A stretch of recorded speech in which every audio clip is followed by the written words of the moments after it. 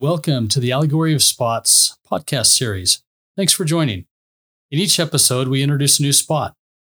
We talk about how spots hinder our progression mentally, emotionally, spiritually, and physically, and how to overcome any spot that may be holding you back. As you begin to move and apply the things you learn, you'll start to see weaknesses become strengths, and you'll begin to see and feel greater light come into your lives. Welcome to the Allegory of Spots. I am Katan, and I'll be your host for this episode. The spot I'm going to discuss with you is murder. On December 22nd, 2020, my oldest brother was murdered at the age of 37. I remember the day as it was yesterday. I was 2 days out of having COVID-19, but still dealing with being fatigued.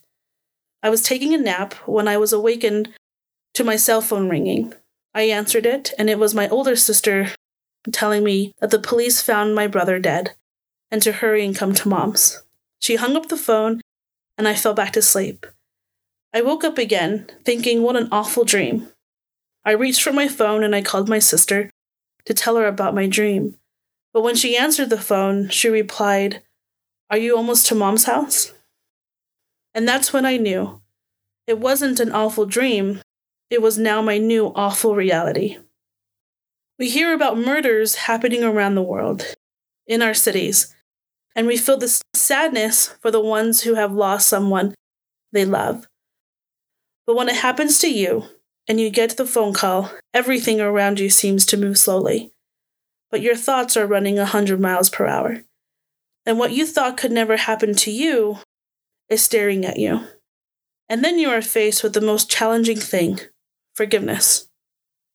The law of Moses teaches an eye for an eye, a life for a life. But when Christ came, he brought with him the higher law, which was, forgive those, for they know not what they doeth. Forgive them 70 times 70. Turn the other cheek. Having all these quotes running through your mind as you're hurting inside, begging on your knees to Heavenly Father to help you with the pain, asking Christ to carry you through it all, it really teaches you and helps you open your eyes to a whole new understanding of Matthew chapter 11, verse 28 through 30. Come unto me, all you who are weary and burdened, and I will give unto you rest. Take my yoke upon you and learn from me, for I am gentle and humble in heart. And you will find rest in your souls, for my yoke is easy and my burden is light. Now, I'm not saying I woke up one morning and fully forgave the man who killed my brother. No. It took me days, weeks, months, nights, and so much prayer to ask forgiveness because I wasn't ready to forgive. But in my whole process of seeking forgiveness and giving forgiveness, I felt Jesus Christ's grace helping my heart to heal, my mind to be at peace, and my soul to let go and let God. Romans chapter 12, verses 19 through 21. Dearly beloved, revenge not yourselves, but rather give place unto wrath. For it is written, vengeance is mine, I will repay, saith the Lord. Therefore, if thy enemy hunger, feed him. If he thirst, give him drink. For in so doing, thou shalt reap coals of fire on his head. Be not overcome of evil, but overcome evil with good. So what I learned is, am I any better than the man who killed my brother?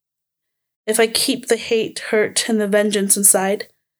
The answer is no, because Christ taught, even if you think a man to die, you also committed murder.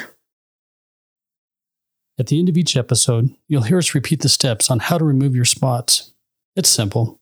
There are 4 steps in the process. Number 1, start by making a comprehensive list of all the things in your life that you need to get rid of, or repent of, or even be healed from. You'll know when your list is complete when you feel you've included all the items that come to mind. Number 2, take an inventory of what you're feeding your spirit, because what you feed your spirit is what feeds your flesh. Your body will follow your spirit.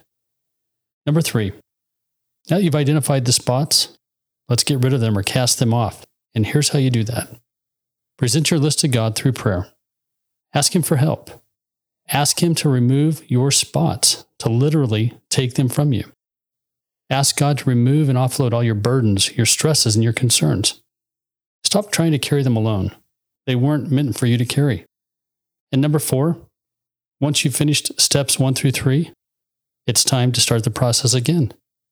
Only this time, dig a little deeper into your soul, searching out even the smallest of spots you might have overlooked or not even recognized. Ask God to reveal them. He has a way of bringing them to the surface. And finally, continue these steps until you've completely cleansed yourselves of any and all spots. Then move forward day by day, using the atonement of Jesus Christ to keep yourself unspotted.